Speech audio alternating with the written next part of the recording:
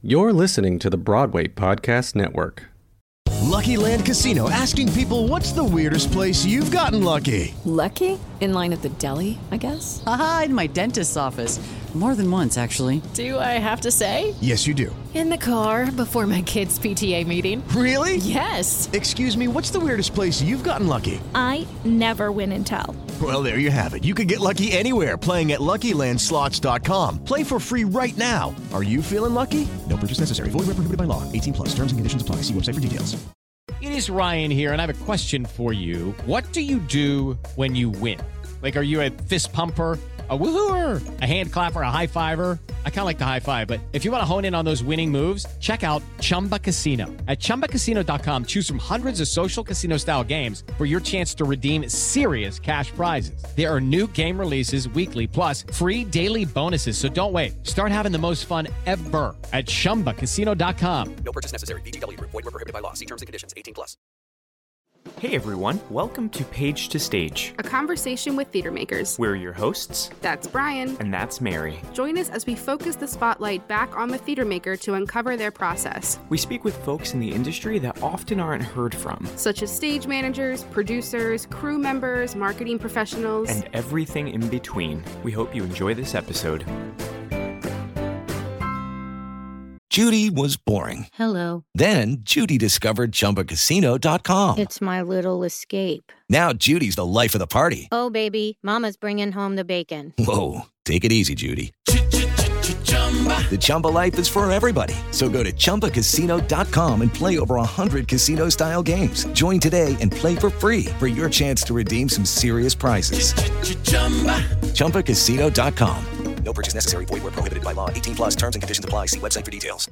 Hello, it is Ryan, and I was on a flight the other day playing one of my favorite social spin slot games on ChumbaCasino.com. I looked over at the person sitting next to me, and you know what they were doing? They were also playing Chumba Casino. Coincidence? I think not. Everybody's loving having fun with it. Chumba Casino is home to hundreds of casino-style games that you can play for free anytime, anywhere, even at 30,000 feet. So sign up now at ChumbaCasino.com to claim your free welcome bonus. That's ChumbaCasino.com and live the Chumba life. No purchase necessary. VGW. Void where prohibited by law. See terms and conditions. 18+. My name is Sean Daniels, and I'm the artistic director of Arizona Theater Company, which is in Tucson and Phoenix and all over the state of Arizona. Welcome. Thank you for joining us virtually here today. Oh my God, thank you for having me on. I so appreciate it. And thank you for working with our West Coast time, where, you know, we're always living in the past. So I appreciate you working late into the day for me. We usually record at this time, so this actually worked out pretty good for us. Great. I was doing some digging and some reading as to what all the things that you're involved with, and I'm so fascinated to talk about so many pieces. So I'm hopeful that we can get through all of the things you want to talk about with you today. But first, I guess to start off with is your time at Arizona. At the Arizona Theater Company. So in March of last year, you were named the artistic director. What are some of the responsibilities that you first addressed, like once you got there and were getting started? I grew up in Arizona, as a kid in my most awkward years, like 7 to 16, right? And I grew up going to theater at Arizona Theater Company. My parents were subscribers and donors, like everyone should be. And they just took me to everything. Now, at the time, I thought they were just really liberal in their choices. And now that I've grown up, I've realized they were just maybe actually lazy in terms of seeing what shows they were taking me to, because they took me to everything, right? So, and I remember my very first show was this production of Our Town that blew my mind away. Spoiler alert, at the end of Our Town, they're all dead. And I was so taken by that. And I just wanted nothing more than a life in the theater after that. They also took me to Private Lives, which is a play about jokes about having an affair. And I didn't really get all the jokes, but I really appreciated, as a 9-year-old laughing when everyone else laughs. And so what was great about the opportunity to come back and lead this organization was that it's the place that really inspired me, that really changed my life for the better. And I love the idea that any kid that walks into our education program can someday be the artistic director of the organization. so that that's the type of place that we can be. It's no secret, right? The company almost folded 4 years ago. They did this like crazy campaign to say we have to raise $2.5 million by the end of the month or we're going to close. And they did, right? But they've never been, I think, fully healthy since that. So there was also a sense of like, listen, if your childhood theater is in trouble, like you should move home and work on it and really make it into a leader. Because I truly believe there's no reason why Arizona Theater Company shouldn't be a world, if not international, leader in producing theater. And so, to be able to come home at a moment, to be able to, be a part of the organization that changed your life and be able to really lead this rebuilding of it is it's a real gift to be a part of it. That said, I also have a 2-year-old daughter, and there's a lot of free babysitting in Arizona. So part of it was also just like, oh, where could we go where there's free babysitting? Let's go to Arizona. So it all worked out. Now, you guys have multiple theaters, you said, across the state. So how does that work in terms of planning a season? And do you guys use like cultural and societal events? Do they play a part in the messages and stories you want to tell, like as a state? Yeah, so I think that's one of the things that we're really focusing on now. So we are the only LORT theater, and LORT is like a national umbrella organization that produces in 2 different cities, right? So everything that we do currently plays for a month in Tucson and then goes and plays for a month in Phoenix, which is great because if you're an actor with us, suddenly that's a 10 or 11 week contract, right, to be able to doing it. That said, no 2 cities have the same taste in terms of what they would like or what they're into. But, we're the state theater, so it's a real opportunity to talk about what is happening in terms of across the state, right? What are the issues that are happening? And, it's an interesting programmatic thing because some shows sell better in each town, right? Of course, because they're different towns. But one of the things that we're really focusing on now is how to grow as an organization and how to not just be these 6 plays, right? What are the other events? How are there shows that happen in just one city or the other? Especially with this digital moment, how can we now really have the outreach we've always wanted to?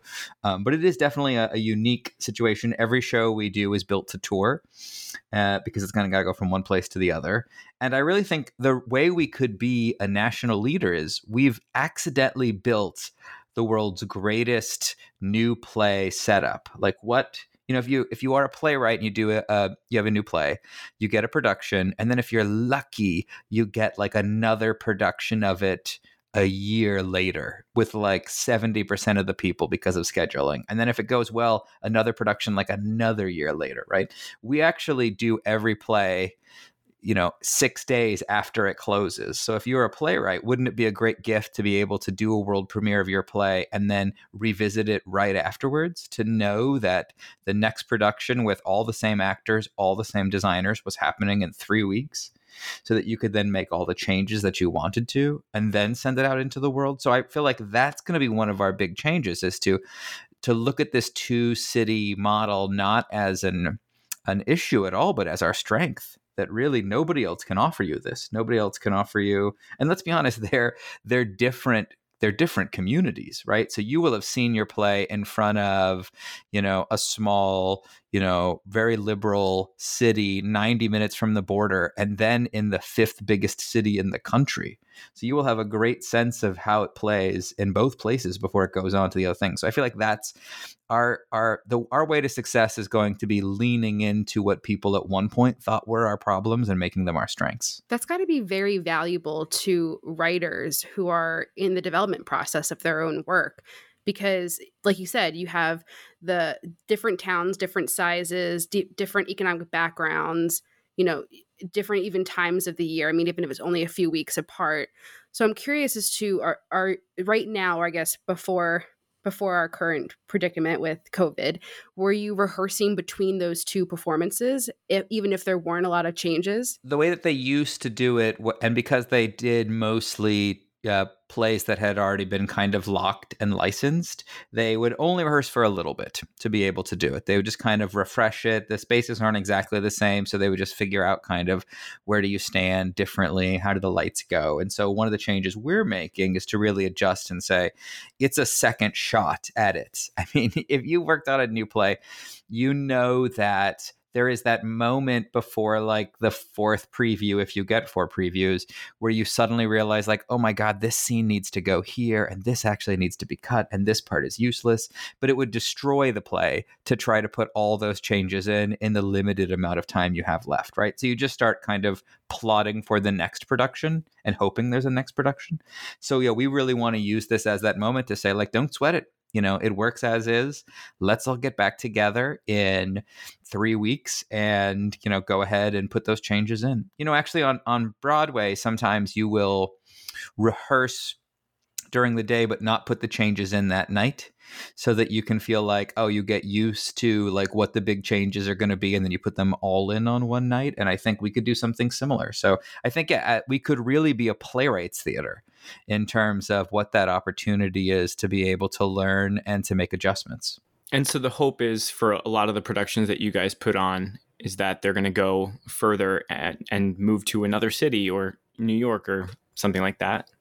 Yeah, I really think, theater is this really weird art form where we don't see the vast majority of it that happens in our country, right? And so I have board members who will be like, oh, let's be a great theater like La Jolla or Steppenwolf. And then I'll be like, have you ever seen a show at La Jolla or Steppenwolf? And they'll be like, well, no, but they're great theaters. And so it's this, what you do track is like, who are the tastemakers? Where are shows starting that go elsewhere? Like, who gets to see things before it goes to New York? Or who's not obsessed with New York and just doing the work and it's going on elsewhere from there? And so I think that, for us, it's that's a big lesson in terms of how we get the word out there. Is I think we need to start things and they go elsewhere. And it doesn't have to be New York. You know what I mean? Like, Lauren Gunderson is one of my favorite playwrights, and she's the most produced playwright in the country 2 out of the last 3 years. And she hasn't had the world's greatest New York career, and that hasn't stopped her at all from being produced everywhere, So I think there are other places, and that's what I want. I want for shows to be able to start and go elsewhere. I think also the bigger thing also is like less did people like the show and more that I want to tap into civic pride. I worked at Actors Theater of Louisville that has the Humana Festival of New American Plays. And so, which always touts itself as the like center of the new play universe. And so everybody thinks like, oh my God, Louisville loves new plays. And when you realize working there is like, Louisville does not love new plays at all. Like Louisville loves bourbon and horse racing. But Louisville loves Louisville. And that is the like big lesson that the New York Times comes and the French press comes and people from all over the world come to be able to see those plays. And that is a huge talking point for that community. And so that becomes the level of like how they talk about it. We know anytime a sports team makes the playoffs, everybody is a fan.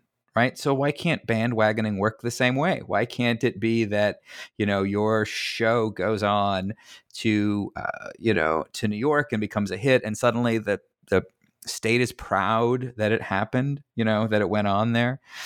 Trust me, when Hamilton comes out, on Disney Plus, the number of people that will have claimed to see it at the public will easily, there's no way they could have all seen it, right? Like that's suddenly the band you saw before they were famous, right? That's just the way we're wired. And so I think like, why can't theater tap into the same way and say like, great, like these plays go on and you support Arizona Theater Company because you believe that Arizona artists should be nationally recognized and at the center of all national conversations and are just as good as anywhere else in the country. I mean, we get, and this is almost every theater, but we get it a lot here, the left-handed compliment you get from your audience all the time.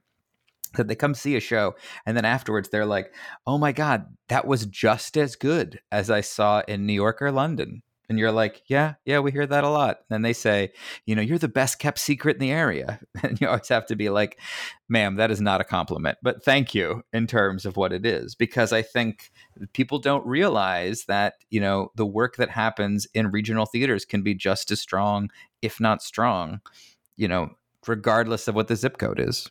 So how do you think theaters, in your opinion, is there a one ticket to get regional theaters to that level, to where they're pre-Broadway houses, or where they're to where they're pre-Broadway houses? Like, because you listed off two, but there's also like Paper Mill and other types of names that are more household more household names for pre-Broadway shows.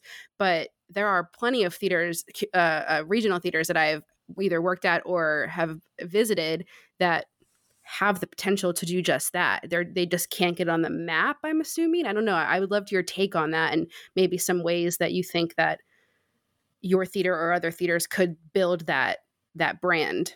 Well, I think the thing we always say is that we want to be a local theater that the world pays attention to, right? Because so many theaters essentially are how I felt like when I was dating when I was 15 in terms of New York. Like, they're really obsessed with New York, but New York doesn't care about them, right? New York believes itself to be the center of the theater world and is not really even paying attention to what happens in the regions, right? So I don't want us to become suddenly obsessed. We all know there's theaters where they're just like, you read their season announcement and you're like, guys, like, back off. Like, it's a little hot and heavy with trying to get to New York with every single show.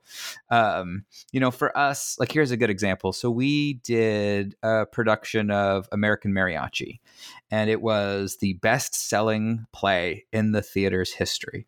And that's not a Broadway show, but that's a show that's about, mariachi music, which is huge in terms of the culture of Tucson. And it's a cast that had almost all Latinx actors on stage, and that's who our community is. And so for them to be able to, see themselves reflected on stage, to be able to see their stories, that makes that show a hit.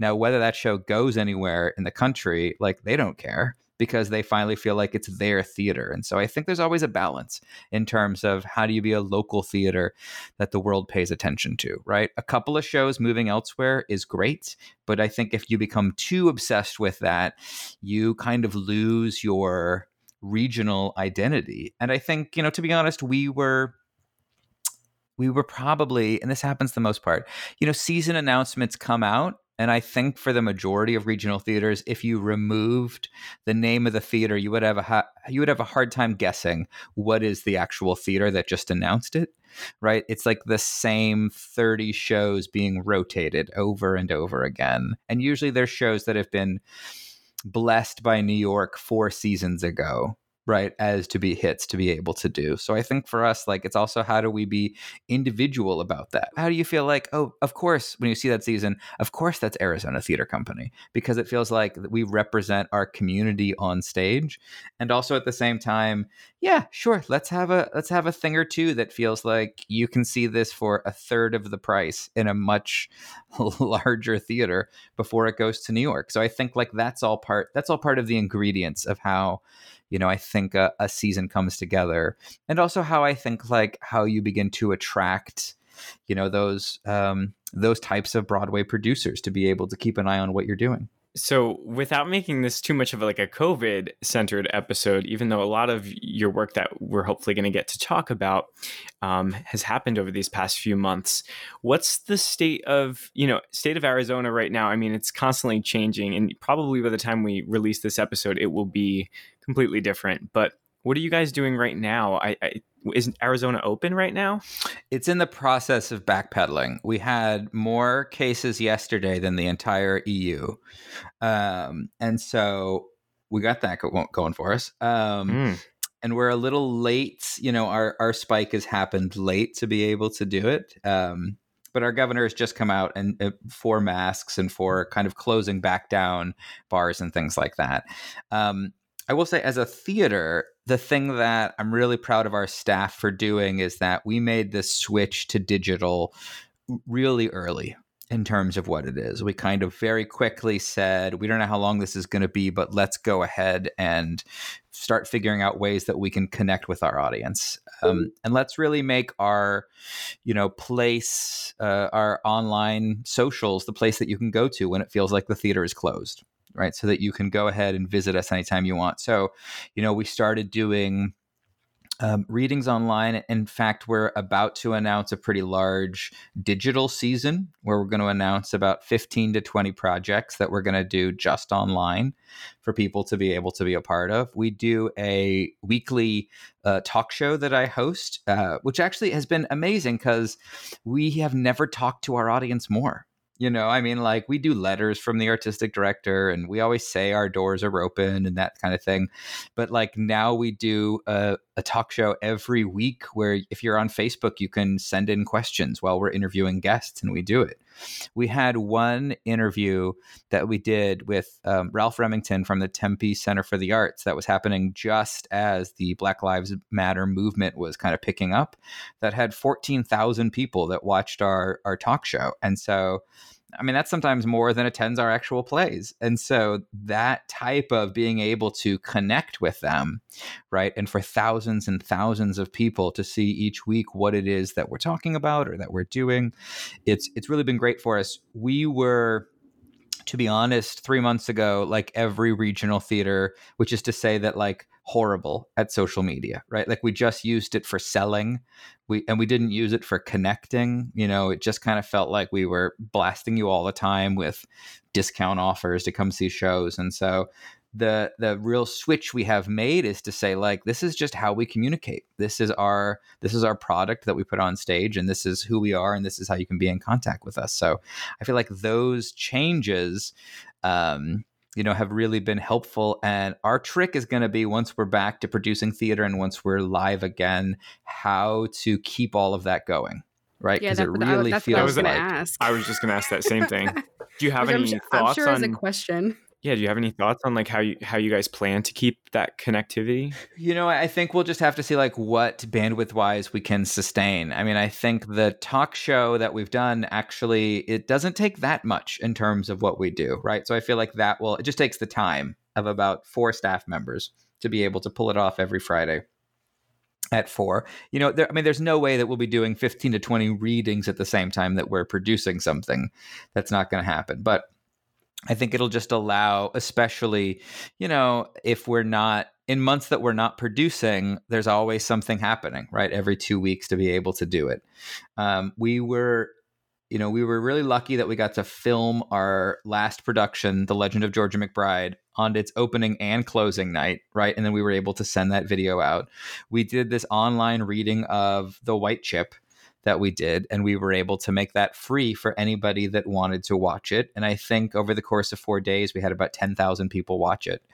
And so, just that type of connectivity. So I think the thing that we'll want to keep doing is when we're not producing live, we'll want to have that type of connecting with our audience. But yeah, not all of it will be able to stay because we will have to go back to doing other jobs at some point. But the thing that's amazing about our staff is that none of them were video editors or audio editors or those things before this hit, right? They were working in marketing, they were doing development, they were reading plays. And it's kind of the mandate was everybody go home and learn how to do audio and video editing.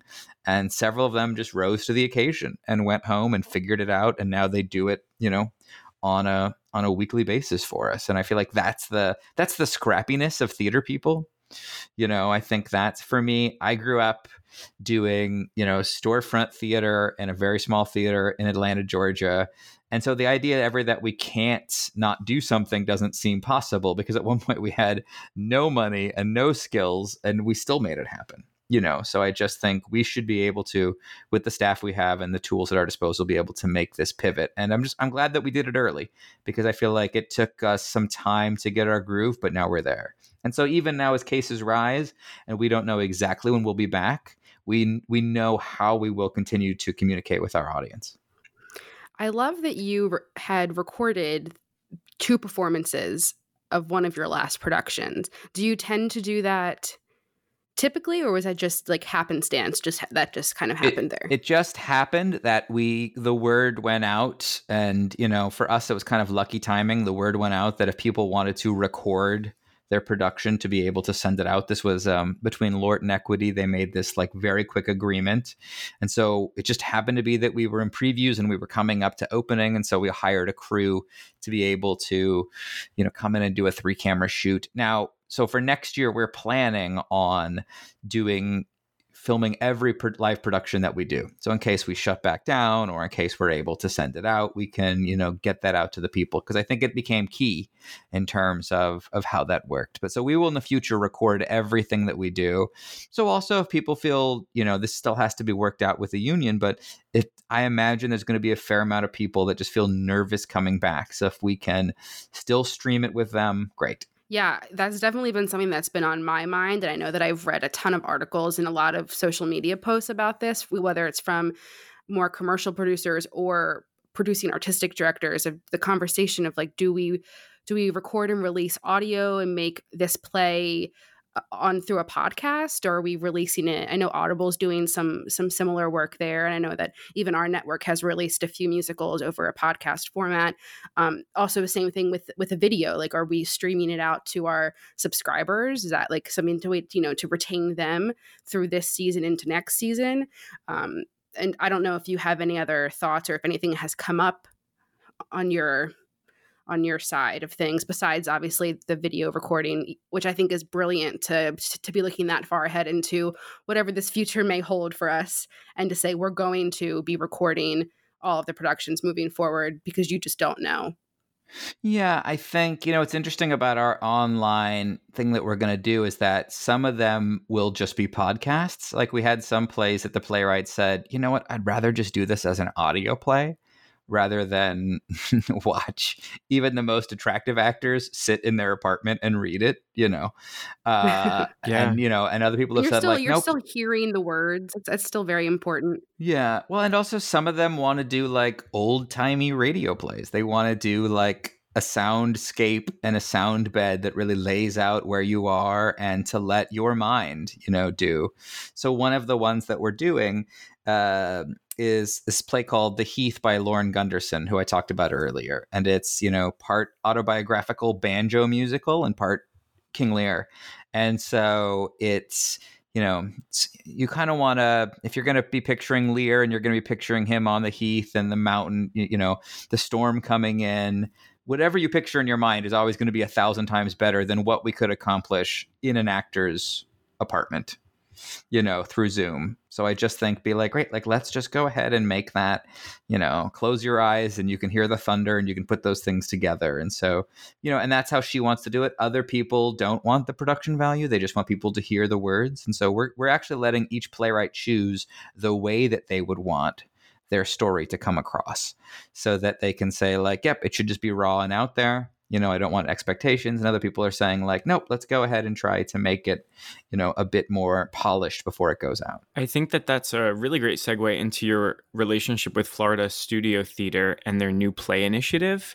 So yes, you're adapting a screenplay, Tampa, into a play. How did you come across this screenplay? So I have, first of all, my mother lives in Sarasota. So in many ways, in this moment, I've actually accomplished what she's always wanted me to in like 25 years of doing theater, which is like to be able for her to brag to her friends that I'm working at a theater that she knows. So first of all, like, thank you to them. And I've always been such a fan of Florida Studio Theater. The theater I founded in Atlanta, co-founded with a bunch of friends of mine, Dad's Garage, has always been a part of their improv festival that goes down and is there. And they do such great work. And I have a friend, this is slightly crazy. He wrote a screenplay kind of based on his own life. And what I didn't know beforehand is that Tampa actually was the like center home of the mob for decades.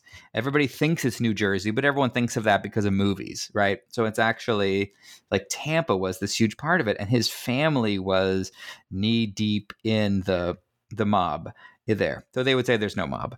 And so he wanted to write this screenplay about just what, their experience growing up, what it was like in Tampa, their rise to it. And so I had read it, and he told me these stories that go back, and it's all really deep in the history of what the city is. And so I said, like, I would love to just adapt this to a play, because I actually think it's very theatrical, what you've written. I mean, it's essentially it's a brother's story, but what happens to kind of two brothers that grow up inside this situation and then kind of go different ways. One wants to kind of lean into being into the mob, and one doesn't. And so, but also just like my love of Florida, and it's like such a if you all to Florida, like such a unique world, right, in terms of where it is.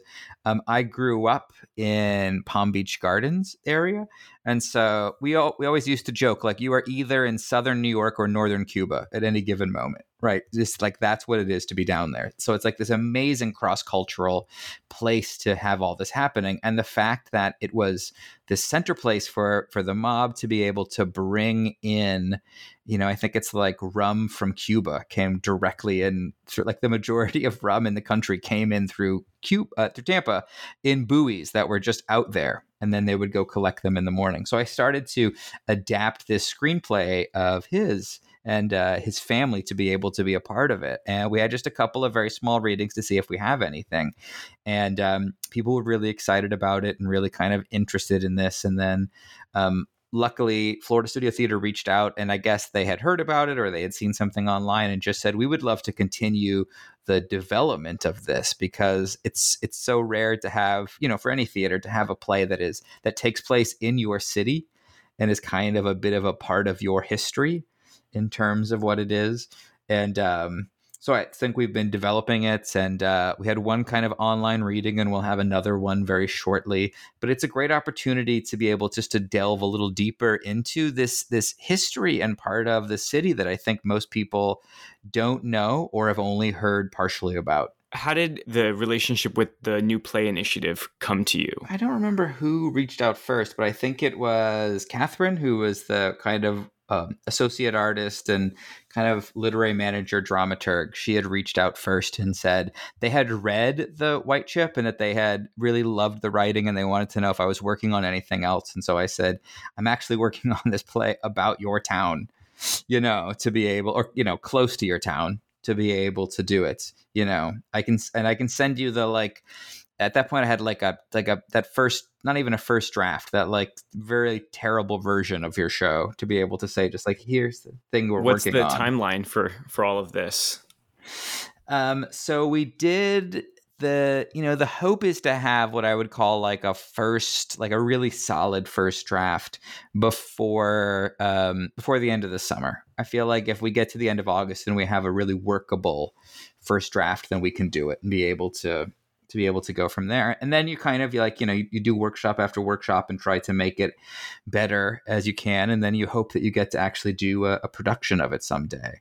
I will say that the crazy thing, and this is happening with all of my shows that are in development, is that they're all barreling ahead in these COVID times, because normally it takes, 7 years to make a musical. It takes 2 years to make play. I'm working on stuff that, like, there are new drafts every 3 weeks because everybody's home. And I really feel like maybe it's not the exact same thing. So the last time there was a great plague, right, in all of Europe, the Renaissance came afterwards, right? That was the thing that came afterwards. And I feel like I can sort of see how that happens, because every musical that's supposed to take 7 years is suddenly taking, people are going to have it cranked out by the time that we get out of our homes because they have nothing to do. And so also every actor is available. So you're able to, like, anytime you want to do a reading with, the people that you want to make it with, you're like, hey guys, let's do it Thursday. And sometimes you have to do it an hour earlier or an hour later, but everyone's available. And you're able to just move all these things forward. So, normally I would say, oh, it'll probably be another year before we have a real draft of this. But now I think it's like, oh no, by the end of the summer, I feel like we could do a public reading of it to be able to make it happen. And I think, listen, it's a real gift when you get to make a play that's about a city. because there's the next portion is, I think, to involve the city in it, places that it happened, collect stories about people that have similar things that have gone on, and really figure out how to more tie it to, it's not just like, let's make a play and put it up and see if people like it. It's like, no, let's use this opportunity to really connect with the people of Tampa. And I'm sure other people have stories, about this time period and about, when the mob was so big, and connections to it. So I'm curious as to the differences between you, at least looking at your process, and we can look at Tampa specifically, but the differences between adapting for the stage and then just writing a new original work. Do you see any differences on how you approach those two differently, or is it relatively the same? Strangely enough, this wasn't my plan, but the majority of new work that I've created, either as a writer or as a director, has been based on people's real stories.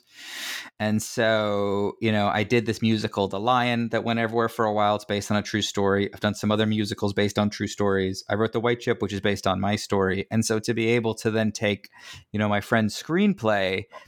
And so, one part is about how do you adapt a screenplay to a play, and the other part is about how do you take someone's real life and try to, put it into a way that kind of people can follow and understand. And so, part of there's a great Oscar Wilde quote where he says, everything I write is true, even the stuff I made up. And so I think you have to kind of live by that in terms of how you're putting it together. You are going to change the facts of someone's life. You're going to reorganize it, right? You're going to combine people. You're going to change the timeline a bit in terms of what it is. But you have to always stay true to what the actual story is, right? The heart of the story. I always am fascinated by when you tell true stories. If you go to a party, somebody can corner you in a kitchen and tell you an entire crazy story, and you follow the whole thing, right? And then you go watch a one-person show and you have no idea what's happening. And so there clearly is somehow to be able to communicate when you're telling a true story, we need to be closer to the kitchen telling of how it is. So you feel I'm following emotionally all the moments to be able to do it. And less the explaining over and over again. Part of my journey with working with people, and this is why I think if you're doing anything autobiographical, you have to work with somebody else, because you have no actual sense of what is interesting or needed in telling a story. You might think this whole section is incredibly important because it helps people to understand why you made the choices you made, and nobody cares. They had to. When we were working on The Lion, there's a part where his if you don't know the show, anyway, he at one point he's in a relationship and it falls apart, and he had 3 songs that explained how it fell apart. And eventually we just changed it to the sex got bad, and then we grew apart, and then we broke up. And there was never an audience member that was I don't understand. How does that happen? No, everybody was yeah, exactly. I'm actually in that relationship right now. And so I just think it's to be able to have an objective point of view, to be able to say here's what we really care about. Here's the truth of the moment going forward, and I think sometimes the tougher part is on the person whose life is being adapted. When we did The White Chip, Cheryl Collar is an amazing Tony-nominated director, was my director. And it's based on my life story. And at one point she pulled me aside and she said hey, the play ends 4 times. So you just need to you need to chop the last 20 minutes off of this. And I remember thinking how dare you? This is my life story. And then I realized oh my God, I have said that exact same thing to playwright after playwright, and I'm always right when I say it. So what if she's right now, right? That emotionally, everything I think I need to end the play doesn't matter. Someone from an outside can just say actually end right here and we'll love you for it. The tables have turned. Yeah. I think also what's interesting is, and this is the trap everyone falls into. And even my friend Lauren did this when she did her autobiographical play. Every autobiographical play starts out as someone explaining to you how charming they are and how many random, unfortunate experiences that have come across their way. And so it really starts out that way. We had I don't know if I can swear on this, but if not, you'll cut it out. We were doing The Lion in London, and our producer pulled us aside, and he said it in a British accent, so it was better. And he was like, people will love this play a lot more if your lead actor is a bit of a cunt. And we were like, oh wow, that's an amazing note. And it turned out to be totally true. Like, the worse that we made him, the more people felt like he's a real person. He I make mistakes. Oh, I screw things up. Oh, I've destroyed my family relationships. Oh, I ruined that Thanksgiving, right? And so I just think like part of it is them realizing like you don't have to come across as super charming all the time. You don't have to defend your things. Actually, the worse that you are, the more people will relate to you in terms of going forward. So I feel like that's part of the journey with ever of these adapting, is to just say like, all right, like it's not even an anti-hero. We just, anybody that doesn't make mistakes and has it all together, not interesting, right? In terms of our stories. There's a great Mel Brooks quote where he says, tragedy is when I cut my finger on a piece of paper, and comedy is when you walk into an open sewer and die.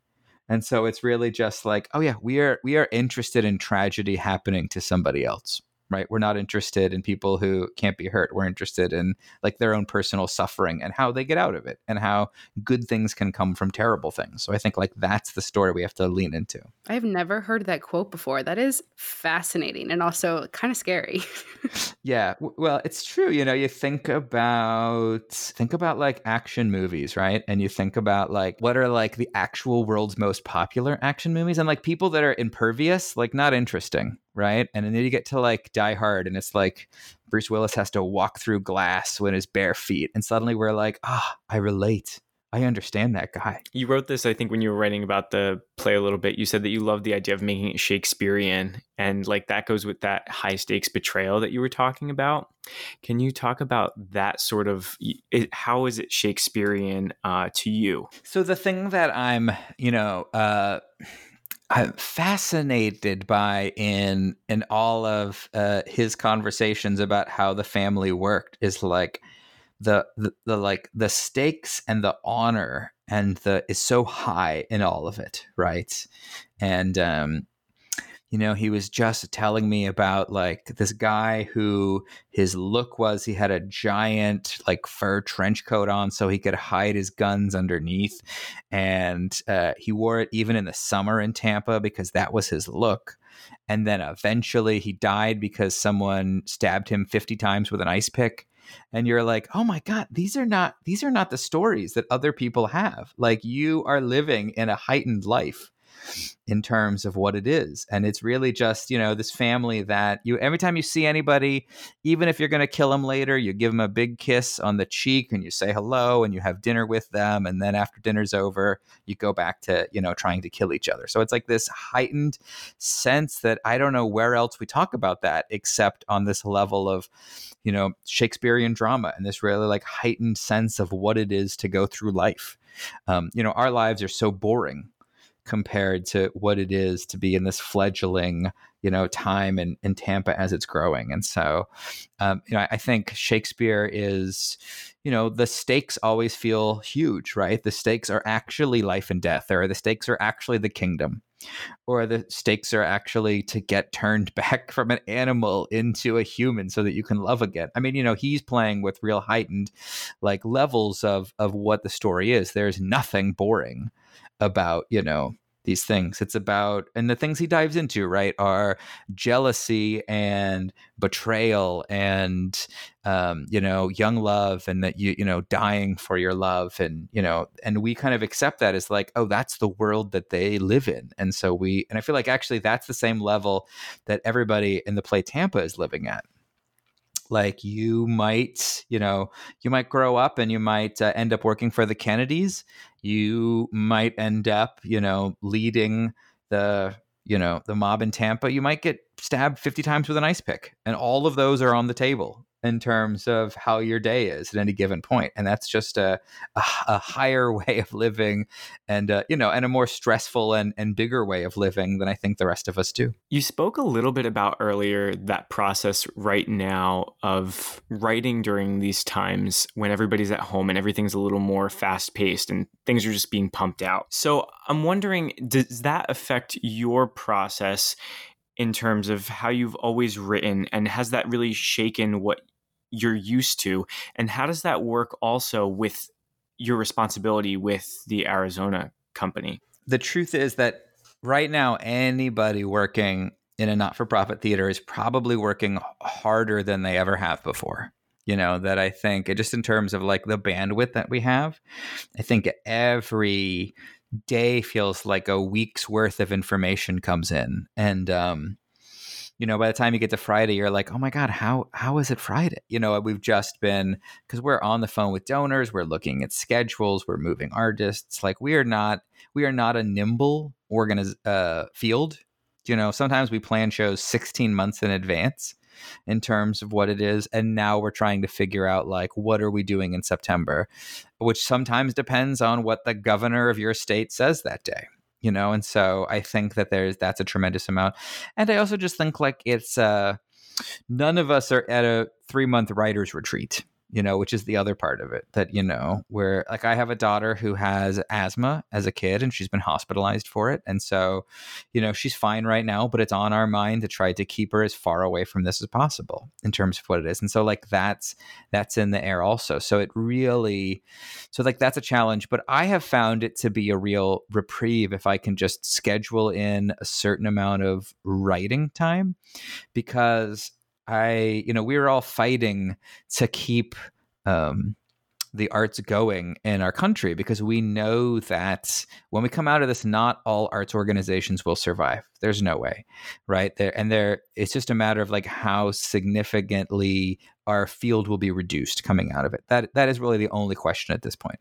And so you add all that in and you realize like everyone's fighting to keep the arts going, but no one is really making art. Or those that work in arts organizations are often not making art, and so it's like, oh, that's right, we were artists. So that's why we kind of got into this in the first place. So for me, it's just been helpful to spend, even if it's just 1 hour each day, working on it. And sometimes, an hour working on a play is just, you end up deleting a page or two that you had written a day or two before, right? And rewriting is writing, and so that's what it is. But I think for me, it's just reminded me of why we got into this and what is powerful about it and what it could do. I think a lot of us are artists and we learned to be administrators because that was the best way to be able to make sure that we could make our art, or to make one of the great things about being an artistic director is not making plays, but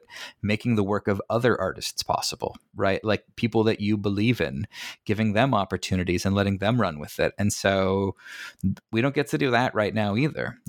We talk about cash flow. We talk about fundraising. We talk about liability. We talk about, plastic shields that are going to go up, and we talk about how many masks does each of our staff members get and when will they come back and those type of things. And so it's just, you have to keep your eye on the why, right? So the how to spend a little time each day being an artist has, for me, I think, been very calming. And then it's much easier for me to then go into a conversation about cash flow after knowing that I've at least got a little bit of writing done that morning. So I'm curious as to what is if you could pick just one, and I've heard you say a few things over the course of our chat here, but I'm curious if you could pick one thing that is your favorite part of your job. And that could be with Arizona Theater Company, that could be as a writer, that could be with your current partnership on Tampa. What is one thing that you just you're super passionate about?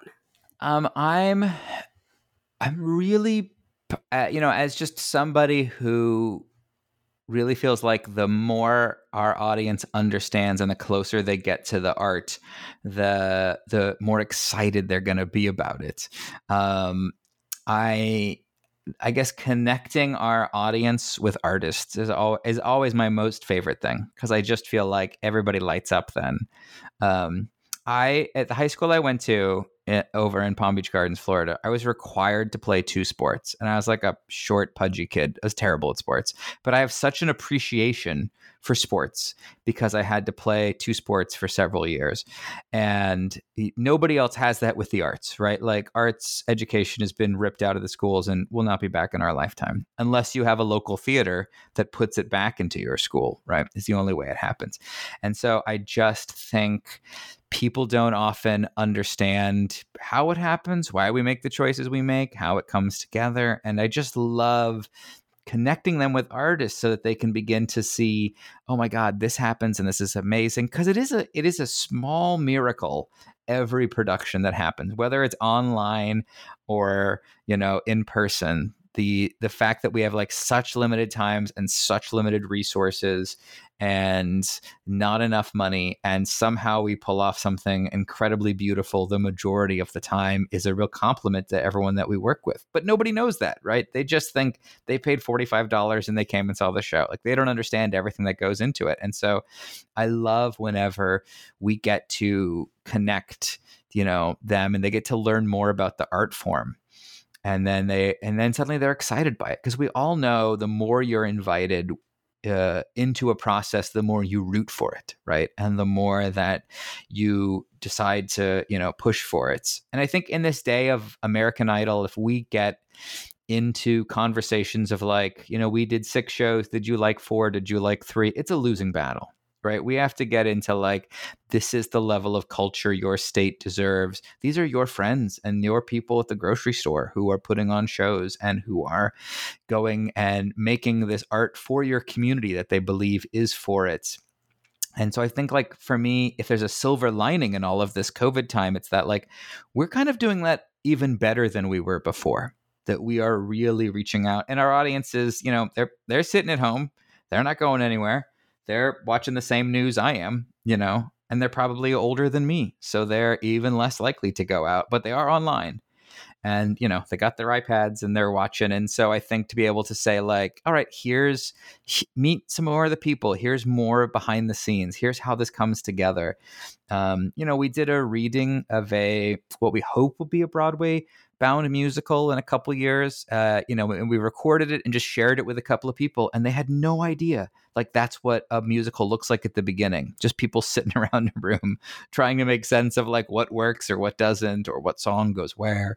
And so I think for me, I love about this moment that we can share that with our audience. And I hope that we come out of this with our audience feeling even more dedicated to us. And probably honestly, that's what's going to take, the organizations that come out of this will either A, have had large cash reserves, or B, will have a real clear mission and connection to their audience. And so their audience gets them through it. So that's what I love, I think, the most, and what has been encouraging during these times also. And I also bet that, using readings virtually as a way to connect with the audience and to still provide them some content could even trickle over into what becomes our new normal. So maybe you have more readings where the audience is invited to watch because they're so fascinated by that process. I think I'd be curious to see if any of that pops up more often. It's kind of like pulling back the curtain a little bit over these times. Well, we've all known that like if you're gonna engage with anybody under the age of 45, like you're gonna have to have an online component. Right. And if you have to like, I go to buy tickets for something and it's like, please call this number. And I'm like, I'll call it later. You know what I mean? And so it's just like that. Why everybody feels that way, right? So why have we not figured out how to make it as user friendly? I can get food from any restaurant in town delivered to my house in an hour and not talk to a single person. So how come my local theater requires me to like fill out a form and, scan it and send it back and, pick out what seat I want, and someone will call me in 3 weeks, and it's like, it's just kind of a disaster, right? So we have to figure out, like, we have always had to figure this out. And maybe in some ways this saves us because, listen, for us as an organization, we would never have had the 3 months down where it said like, we have to be better at social media. We have to be better at online. Next year, we're not going to have programs. We're going to have that people can download all the information to their phone as they come into the building. And we're not going to have tickets, and they're going to just scan their phones as they come in, which has been happening at every sporting event for the last 20 years, right? But we have not caught up.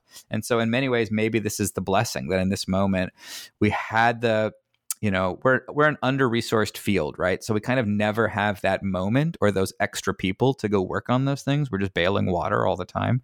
And so maybe this is the moment that we say, like, great, we can finally catch up with the rest of what it is. And now if you're under 45, you can purchase a ticket. You don't have to talk to anybody. If you want dramaturgical information, it's right here. If you want to come in and while you're sitting in the audience, you want to look through augmented reality and see how the set was built while you're looking at it, you can do it now. And maybe we didn't have the brain space to be able to do that before, but now we have no choice to catch up. And maybe that ends up being a real savior for our field. We always ask our guests as a final question, and it's definitely become harder and harder to answer this question as we've gotten further and further away from seeing theater. But what was the last great piece of theater that you saw? And, you could use a virtual experience if that was the last great piece of theater that you saw.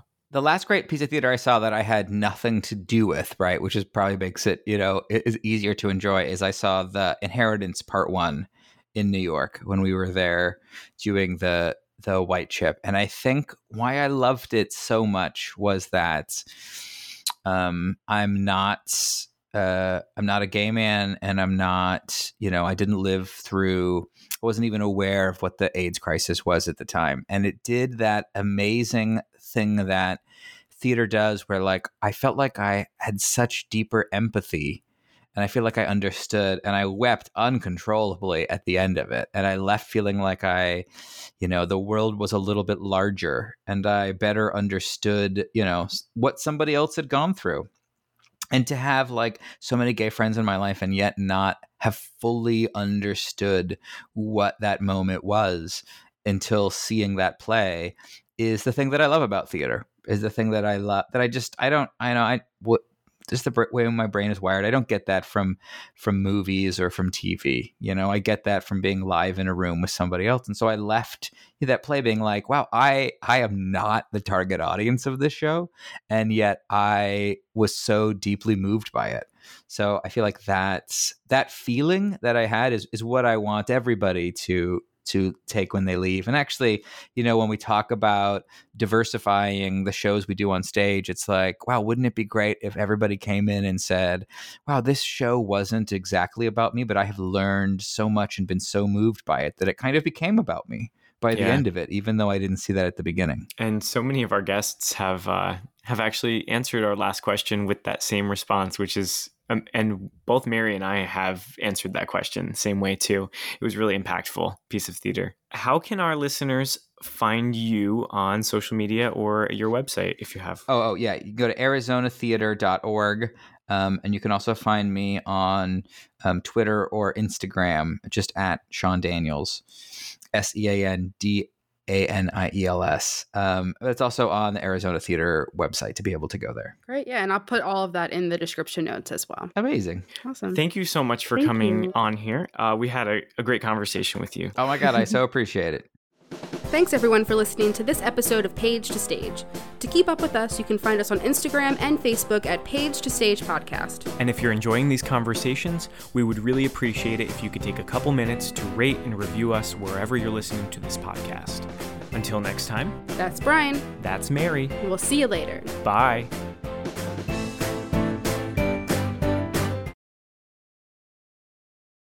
Hey, it's Leslie Odom Jr. here on the Broadway Podcast Network to tell you about the Rise Theater Directory, a program of Maestro Music. Rise is a national online resource designed to connect and empower backstage and administrative and creative theater professionals from underrepresented backgrounds. If you work or aspire to work in the theater community, this can help you find your next project. And if you hire theater professionals, search the Rise Theater Directory to find your next team. Create your profile now and get more information by visiting risetheater.org. That's theater with an RERISETHEATRE.org, because only together we rise. It is Ryan here, and I have a question for you. What do you do when you win?